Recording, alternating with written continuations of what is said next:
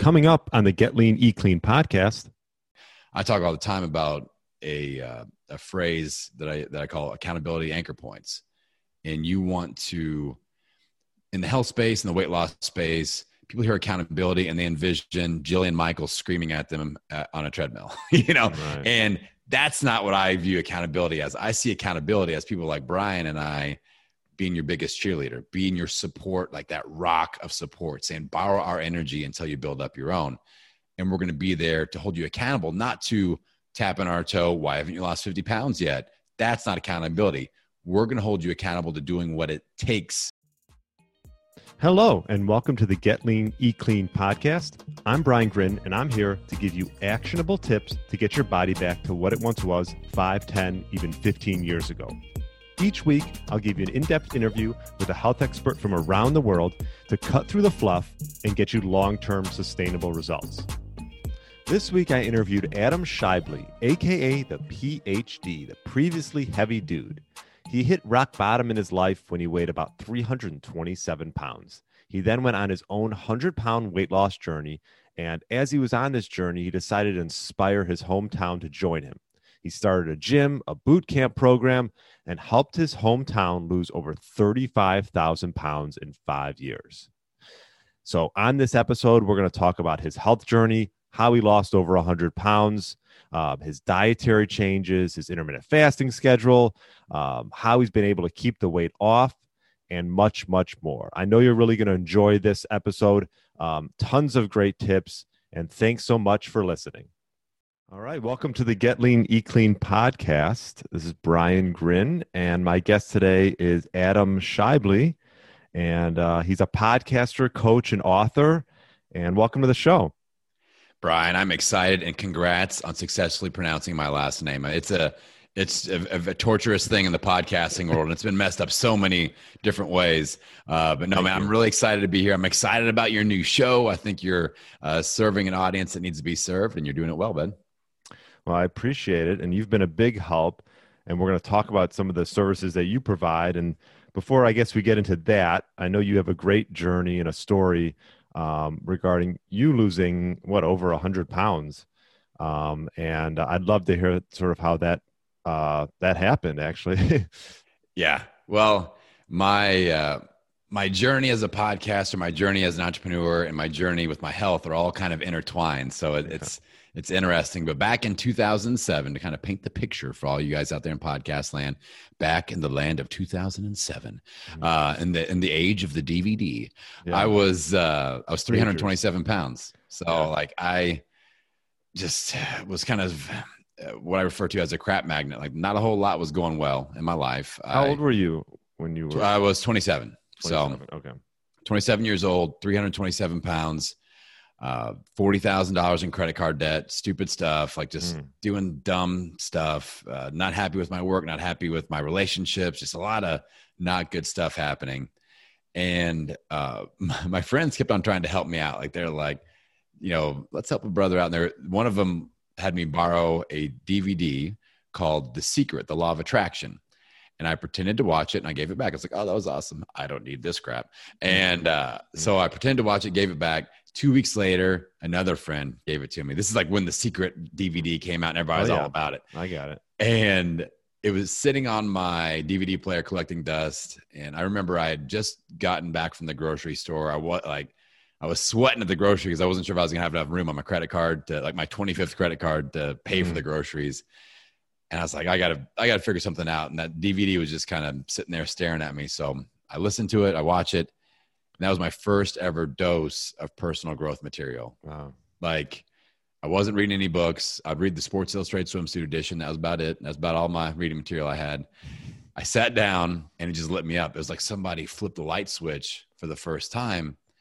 And I'm not a big, like, woo-woo spiritual guy. Right. But it made me feel like I could control my destiny for the first time in my life. I was going with the rhythm of the world. I was going, like, I was kind of just going with the flow. Like, people always say, I'm just going with the flow. Like, I don't think going with the flow is necessarily a good thing. Like, I want to start paddling and steering the direction of my boat.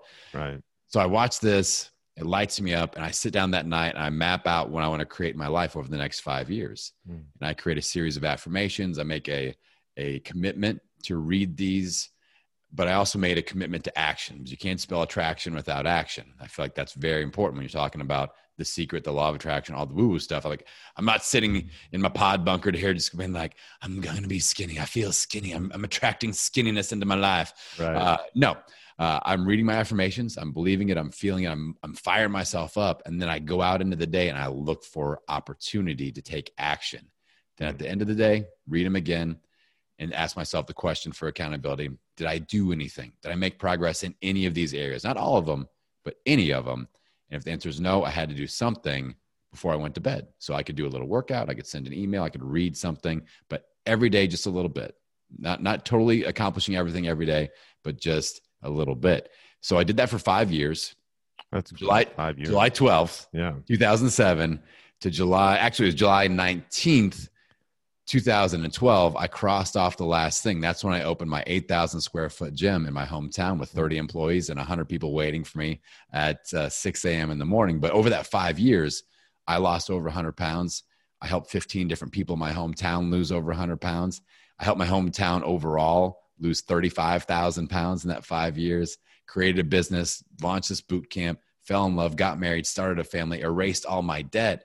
And it's not because I sat in my basement thinking about it. It's because I acted upon it relentlessly and implemented ferociously for 5 years, and my life completely changed. So that's the big, transformation story.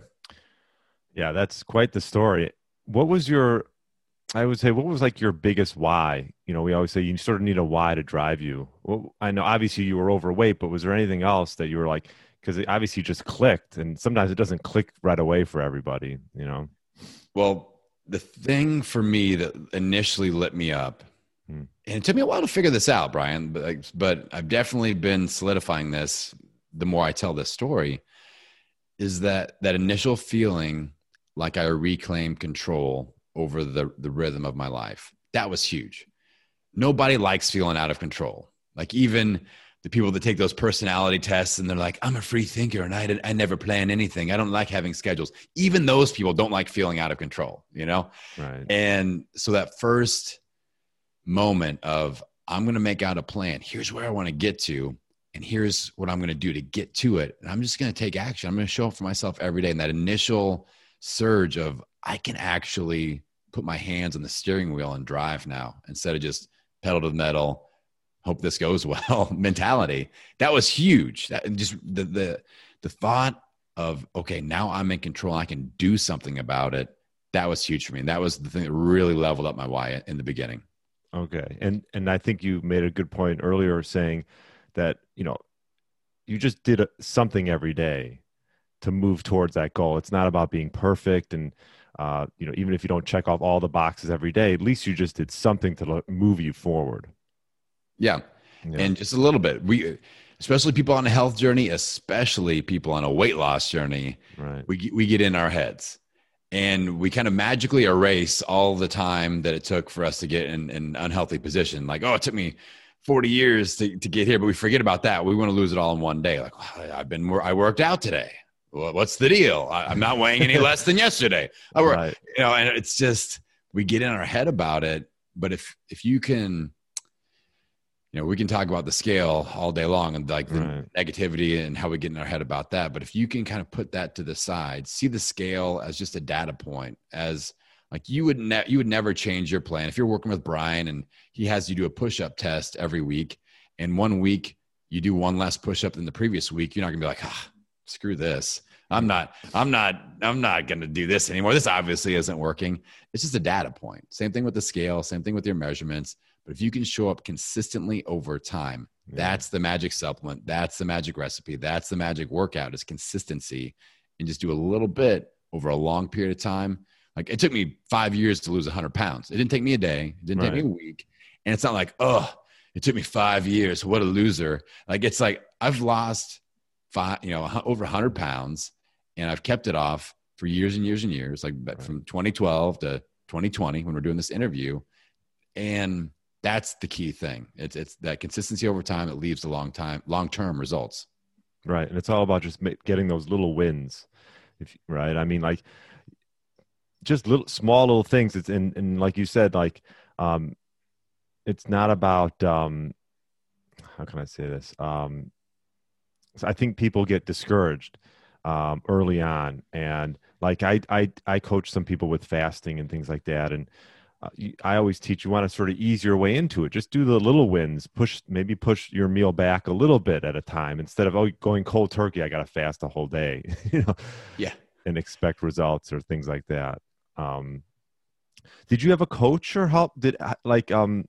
And we'll get into your dietary changes, which I'm assuming was probably the majority of the reason why you got there. But what did you have any help, like anyone that held you accountable? I had like my gym bros, like people that would just meet up and hold me accountable to showing up and doing cardio, doing our strength training, things like that. Right. But no official coach. I had great mentors, like the owners of the gym that I was at. I could ask them anything. They would mentor me.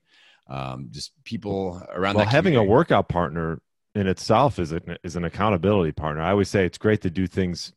I mean, it's okay to do things by yourself, but it's great to do something with someone else, right? Yeah. There's a saying, and I get it right about 12% of the time, but it's what we if you speak a goal, that's like one way to level up something that you have. But if you speak a goal and you're held accountable to it, then that is levels things up extraordinarily. So that's not even close to what the actual quote is, but it's along those lines. But if you've got a goal, there's a chance, but the chance increases if you're being held accountable to it. And I talk all the time about a phrase that I call accountability anchor points. And you want to, in the health space and the weight loss space, people hear accountability and they envision Jillian Michaels screaming at them on a treadmill, and that's not what I view accountability as. I see accountability as people like Brian and I being your biggest cheerleader, being your support, like that rock of support, saying borrow our energy until you build up your own. And we're going to be there to hold you accountable, not to tap on our toe. Why haven't you lost 50 pounds yet? That's not accountability.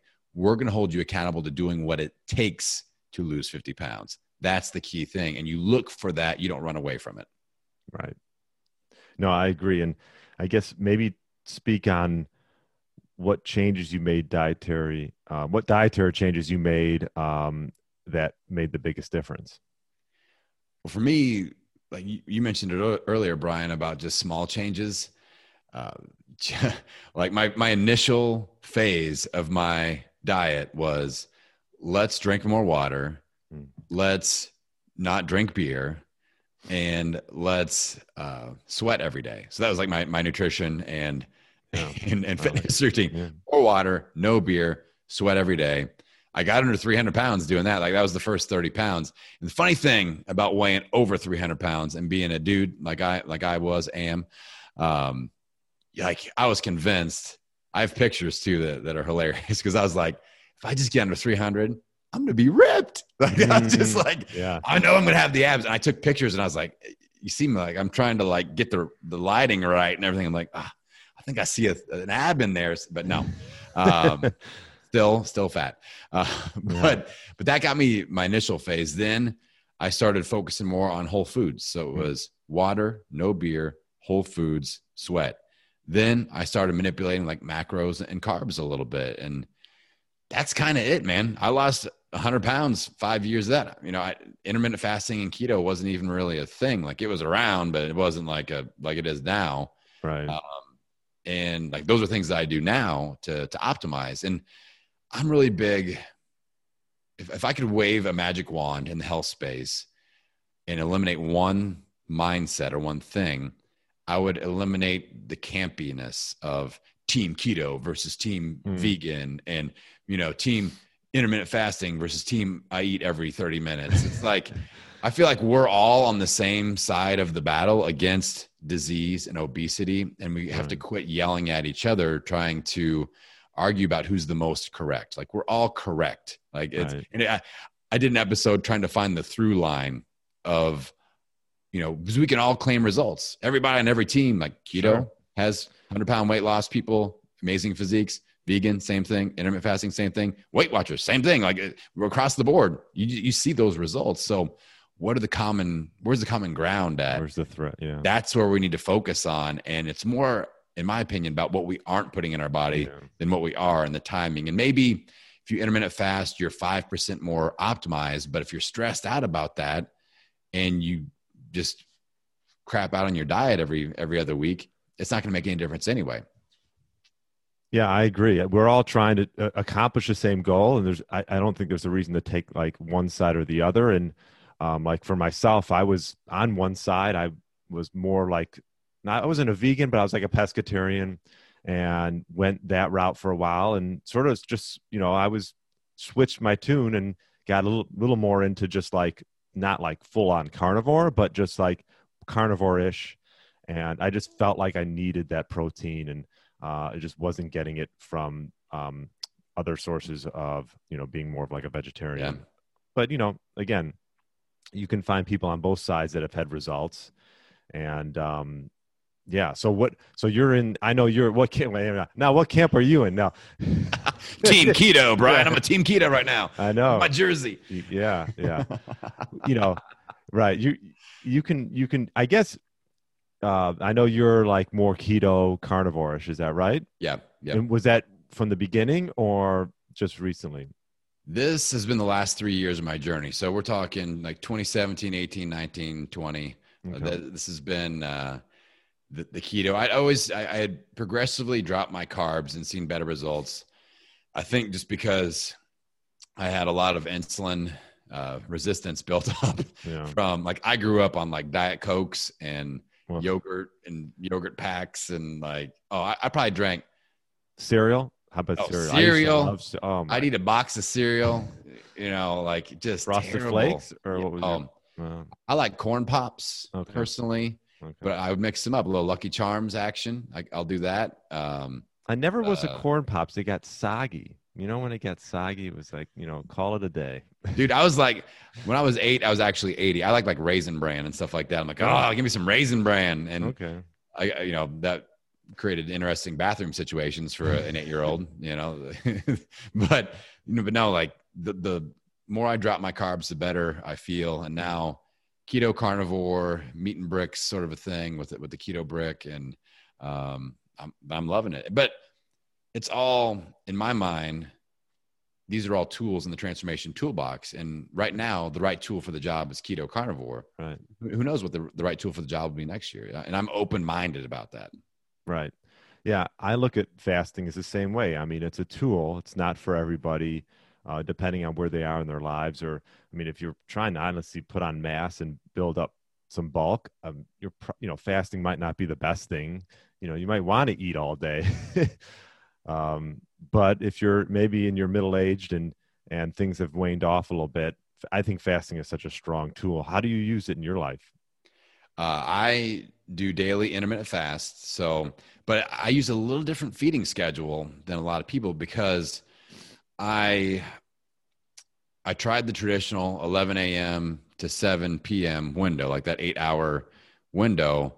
And I don't do real well because I was eating 2 meals, and I eat a lot of calories. I'm 6'3" and 225 pounds. So I'm not a tiny person. It takes me 3,500 to 4,000 calories to fuel up my body. So me eating 2,000 calories about an hour before I go to bed wasn't a good situation. I just felt like I wasn't sleeping well, acid reflux, things like that. I talked to my friend Alexa Sherm, and she got a podcast called Simple Roots Radio. It's awesome. Check it out. Yeah.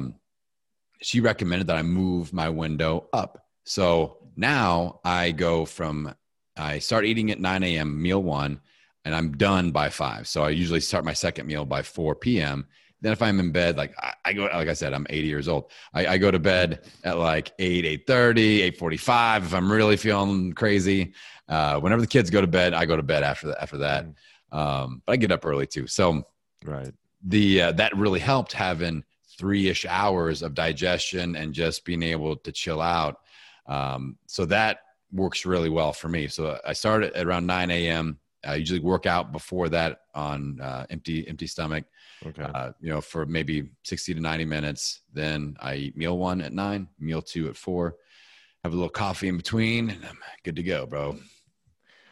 Yeah, no, that's a good point. Is like, this whole, you need a certain window sort of thing. I know like 12, that 16:8, which a lot of people say, they'll break their fast at noon and then have something at 7:8. I don't think it pertains to everybody for sure.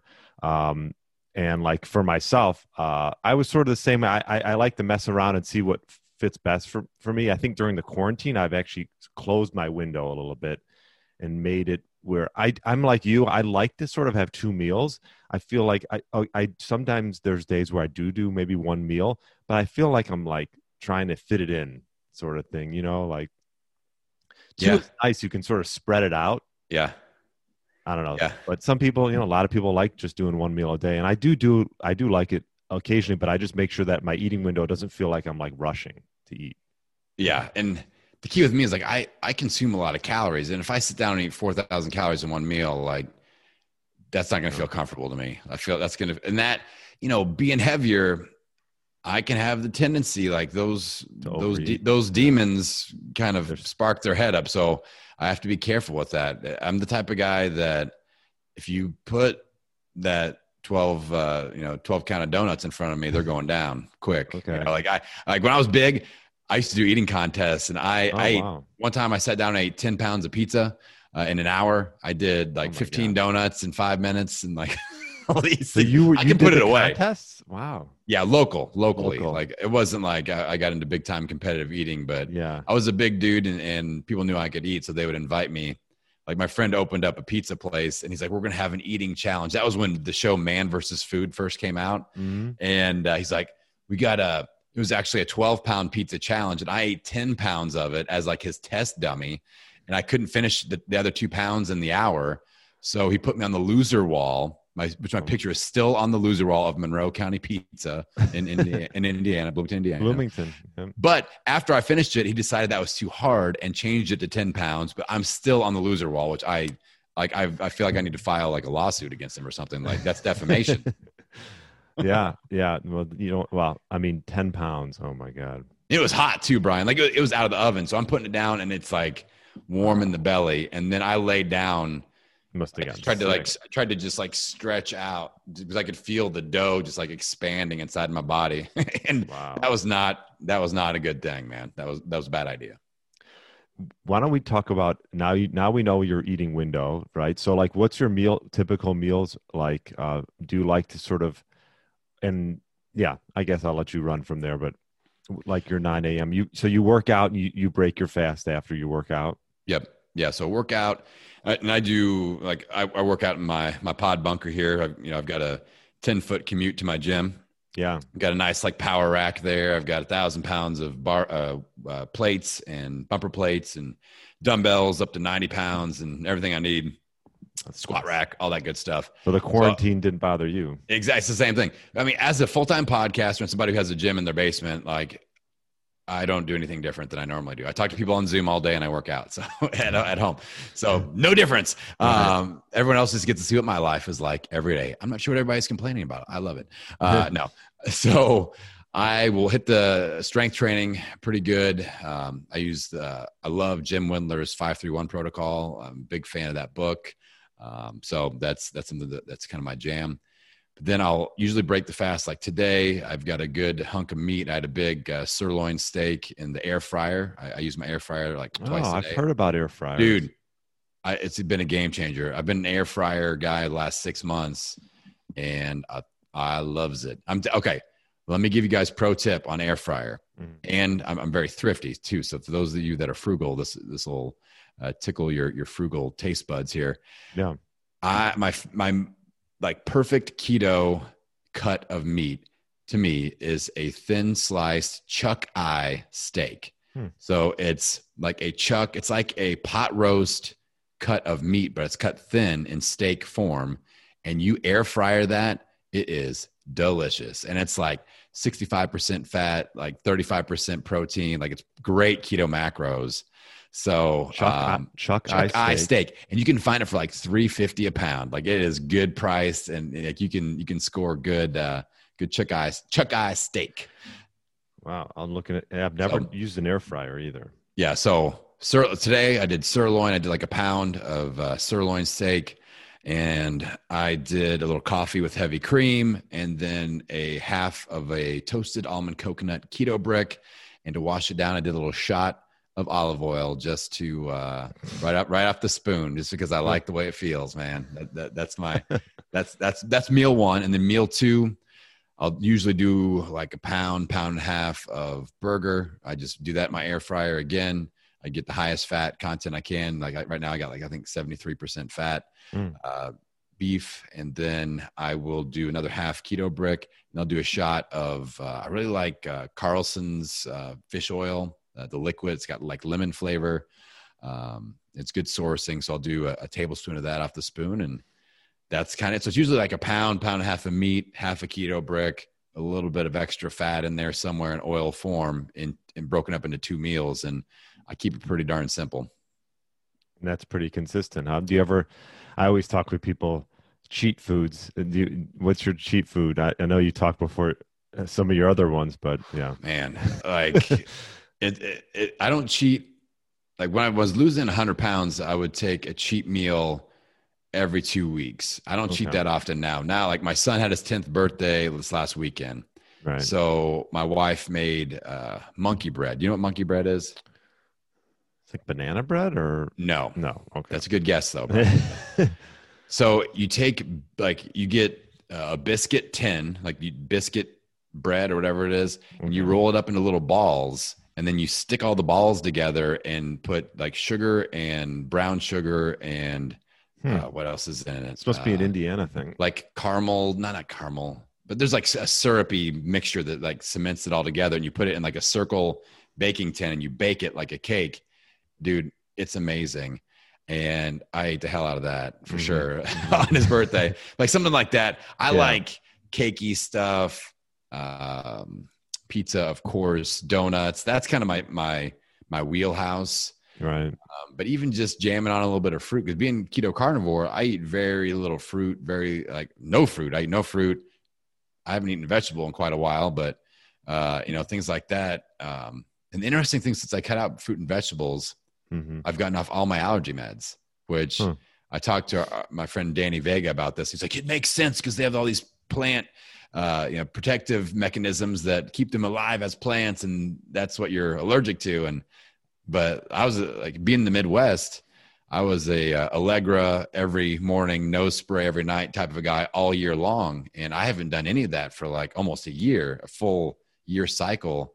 And everyone else around me is having all these allergy things in the Midwest here, and I'm not dealing with it. So that's been a nice little side effect of the no veggie, no fruit. Yeah. Wow. And so your carbs are pretty much coming from nothing, right? Other than the keto brick. Yep. Right. Yep. So that, I eat organ meat a lot too. I hunt. So if I have a successful hunt, I'll have some venison liver, things like that. And, there's a little bit of carbs from the glycogen in the liver, but other than that, man, like I don't even eat nuts or anything like that. I was going to say no nuts, no dairy. No. Just a little bit of heavy cream. I'll do some cheese every now and again on my burger, but it's not like a staple. It's not a lot of keto. Like you talk to keto people about the main food groups, it's like coffee with cream, bacon, cheese. And if you take any of those things away, they're pissed, man. So you can't take away one of those major food groups in keto. I hear you. Yeah. What would you say? I'm a big morning ritual guy, so I like to sort of get tips from people regarding like what their keto to their mornings are, because I think it's just a great way to start the day. I actually just did a podcast on how to crush the morning, so I'm curious to know what your ritual is like in the morning. Well, I'm glad you're encouraging a morning ritual, because I think one of the biggest mistakes anyone can make is they go, okay, I got to be at work at 9 a.m.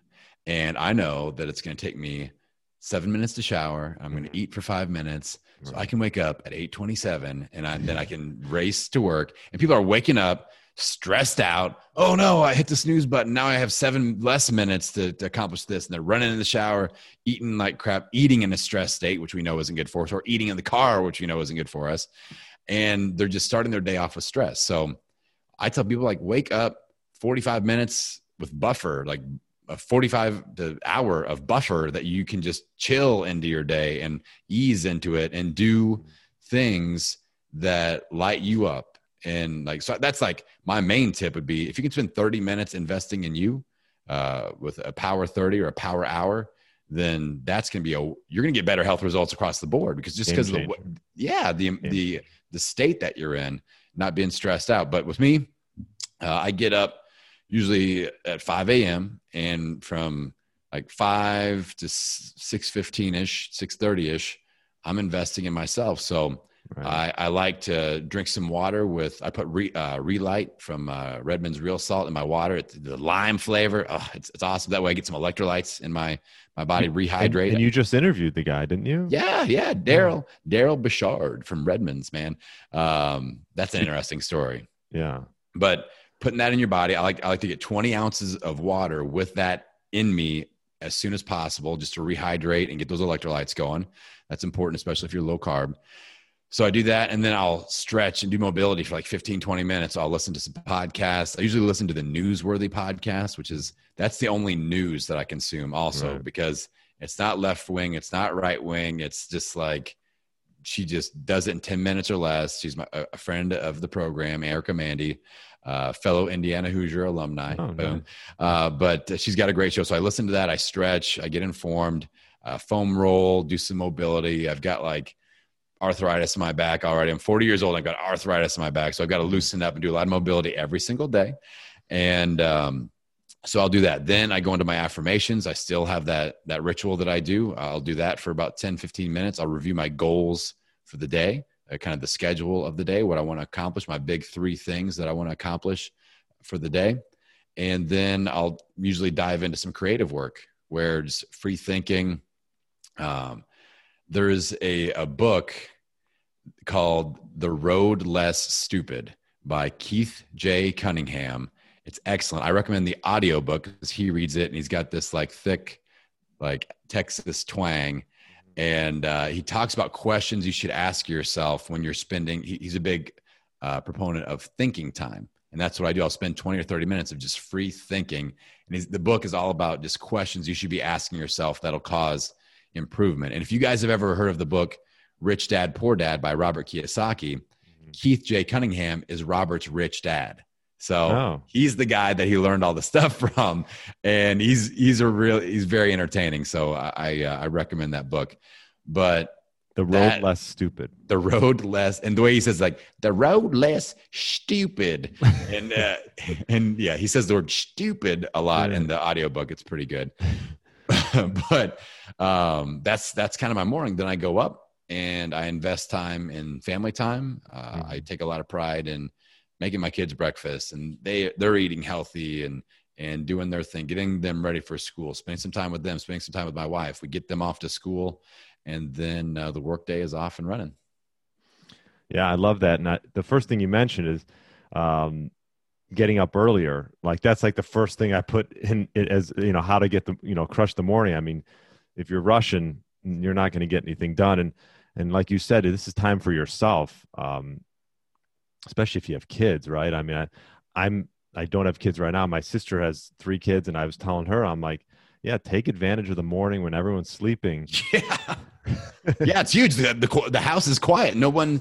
So I think if there's one mistake, I won't even call it a mistake. If there's one shift that I would request people to make during the pandemic, especially, they're all trying to Netflix and chill at night and drink wine. And that leads to nighttime eating. And then they don't go to bed until 2 a.m.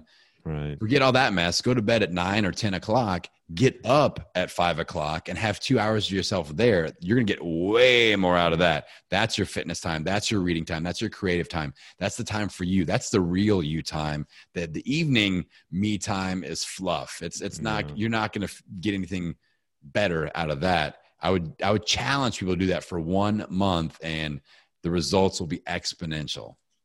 I agree. I mean, well, I've always been a morning person. I do know some people who perform great at night, and they're just night birds. They're just like night people. They stay up till like 2 and get stuff done. But that's just, I couldn't do that. Yeah. Those are outliers, man. Those are the freaks of nature. Yeah. It's impressive because once it gets past, like, I try to do like you, I try to do all my creative work and things done in the morning. And once it gets past, like, I don't know, once the afternoon comes, I start to lose. There's an app. Have you ever heard of the TAP test?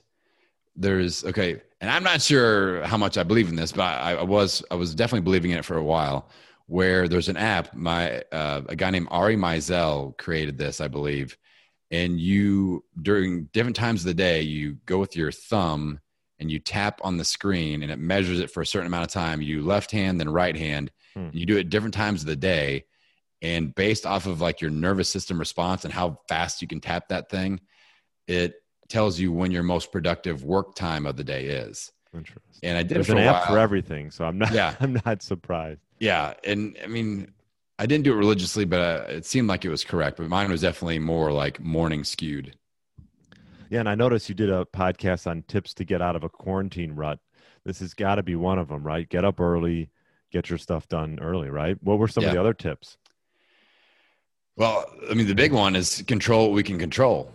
Like, we can't control that necessarily that the pandemic is happening. Like, it's on and it's raging, and things are crazy. But taking more of like a stoic thought, like what can I control? What is out of my control? Well, I can control what I'm putting in my body, how I'm treating my body, what I'm watching. That's why I don't get into the news apps and watching news on TV. I just listen to Eric and Mandy 10 minutes a day. Like, I'm controlling the variables that I can control. That helps mitigate a lot of the stress that everyone else is feeling. And yeah, I've had to adjust what I do, how I do business and things like that. But to be honest, like, just because of my focus levels and controlling what I can't control, I've had the best business year of my life. And this has been like 2020 has been a really good year for me personally, physically, with my health, with my business, just because I've chose to make it that way.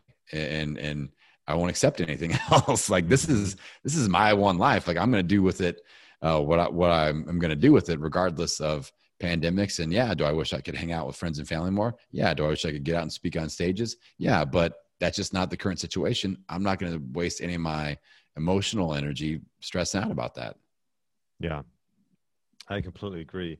And I wrote down here, I wanted to know as well, because like, you lost all that weight, going back to the weight, you lost all that weight. What was your biggest thing? Because I think people, they lose weight and then they end up getting to this sort of yo-yo dieting where they put it back on. And you made a point saying that you've kept it off, and that's like awesome. Like, what would you say a tip would be for individuals to keep it off? All right. So I teach a concept that I call the transformation timeline. And there's 3 phases. And I like to teach this because it paints a picture. That way people can see where they are. And in weight loss, a lot of people are just trying, and they're trying really hard in just like a random circle. Like, I'm really trying hard, and if you can put a pattern or a path to that effort, then you can say, well, here's where I am on the road. So there's like 3, I want you to imagine a line across with 3 columns. Okay. So in the first column, I called this escaping the black hole of weight loss doom. Epic name.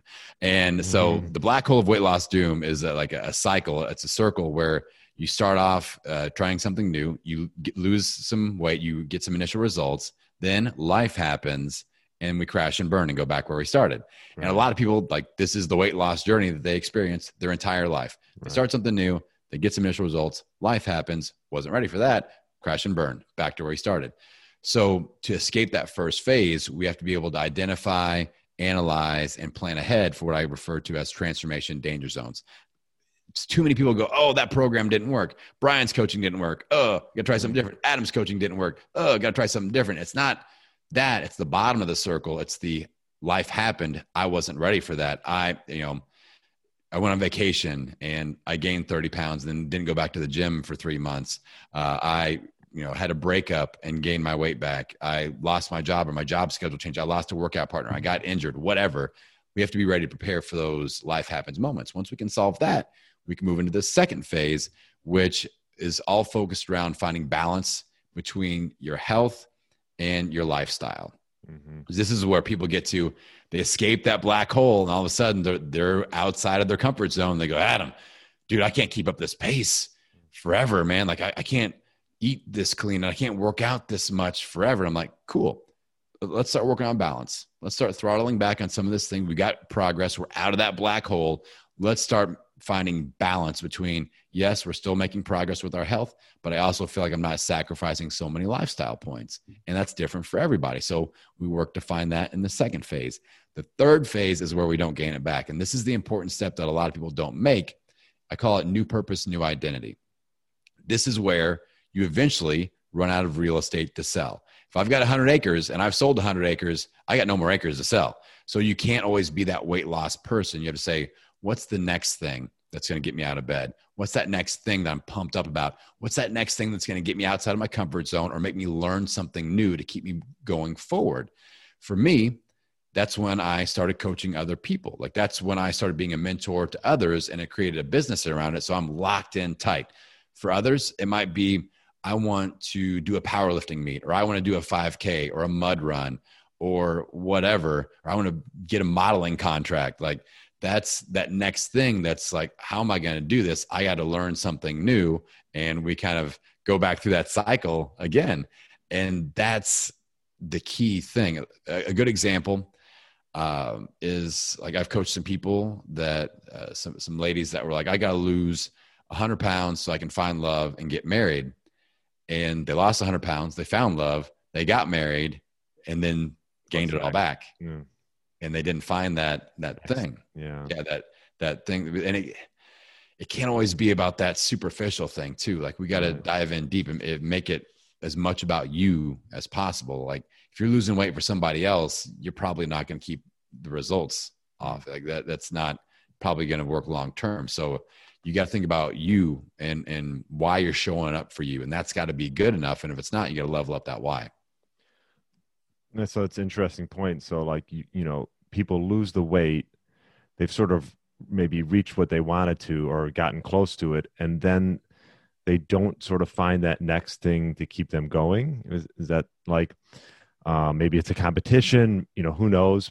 Is that sort of, yeah, and the point. Yeah. And you have to start thinking about that as you lose your weight. Like, what's that thing that I want to explore when I hit that weight loss goal? Because, you know, in my gym, I'm a recovering gym owner, and I, you know, back in the gym ownership days, we had these dry erase boards, and we had like the 30-pound club and the 40 and the 50 and the 60 and the 100-pound club. And as you're one of those people marching along, like you're getting all this, you know, adoration and support, and everybody's cheering you on.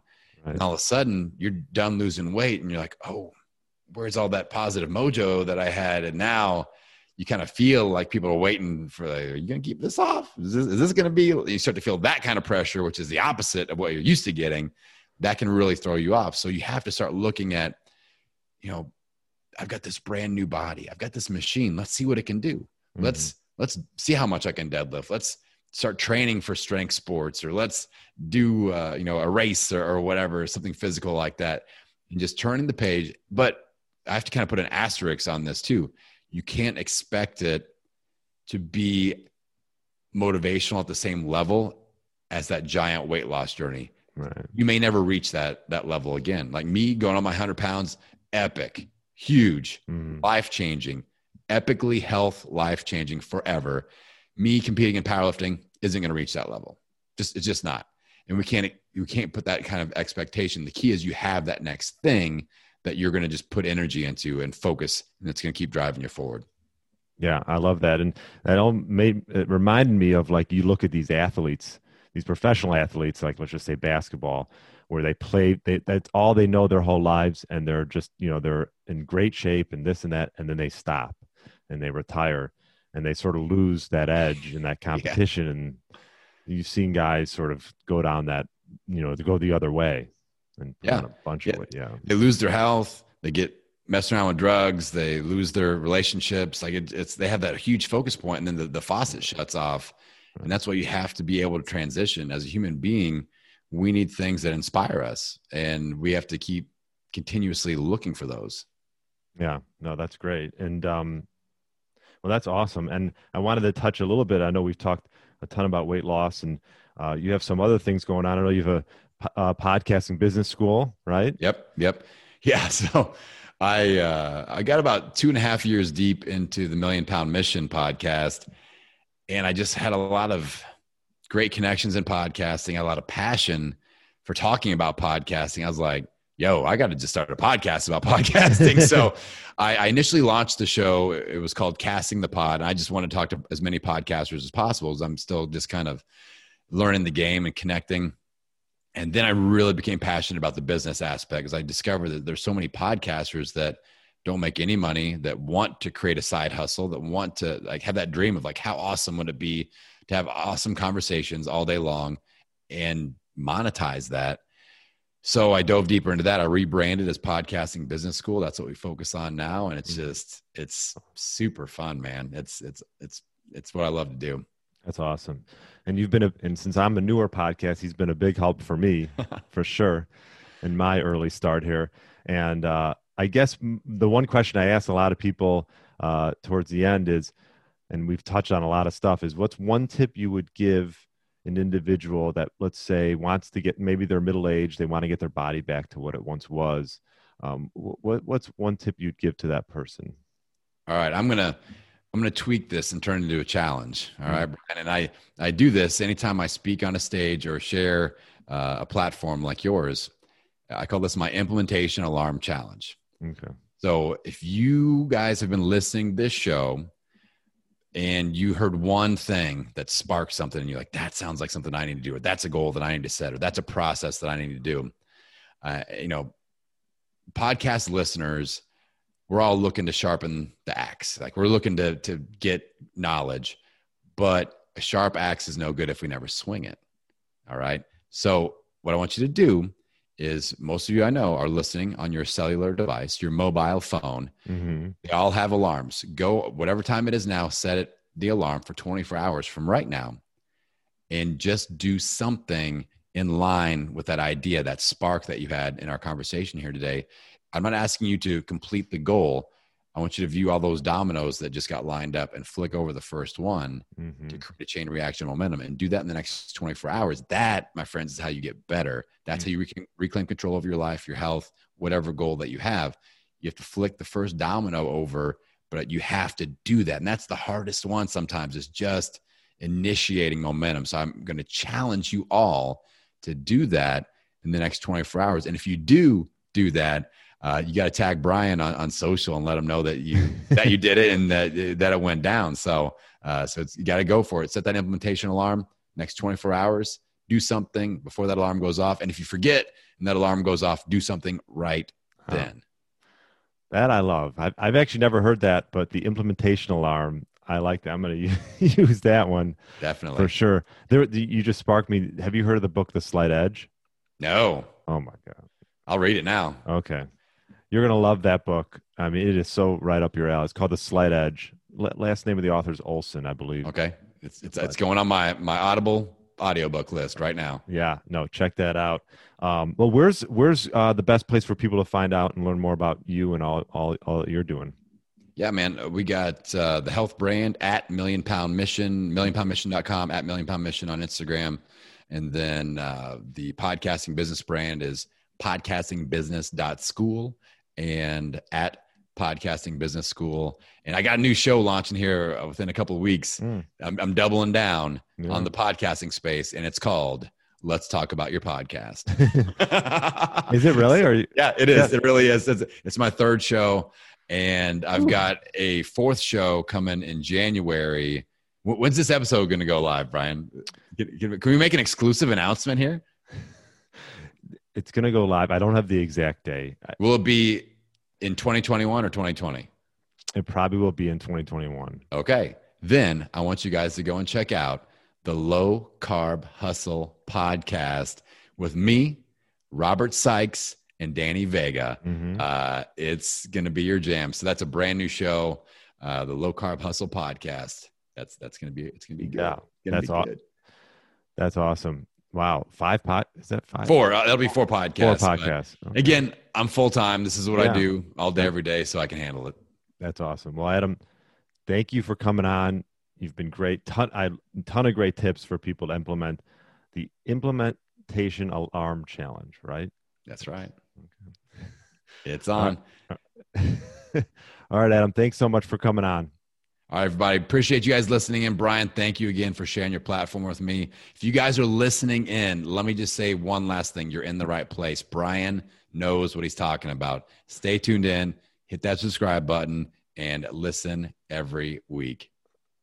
Thanks for the plug. Thanks, Adam. Have a great day. Thanks for listening to the Get Lean, Eat Clean podcast. I understand there are millions of other podcasts out there, and you've chosen to listen to mine, and I appreciate that. Check out the show notes at briangrin.com for everything that was mentioned in this episode.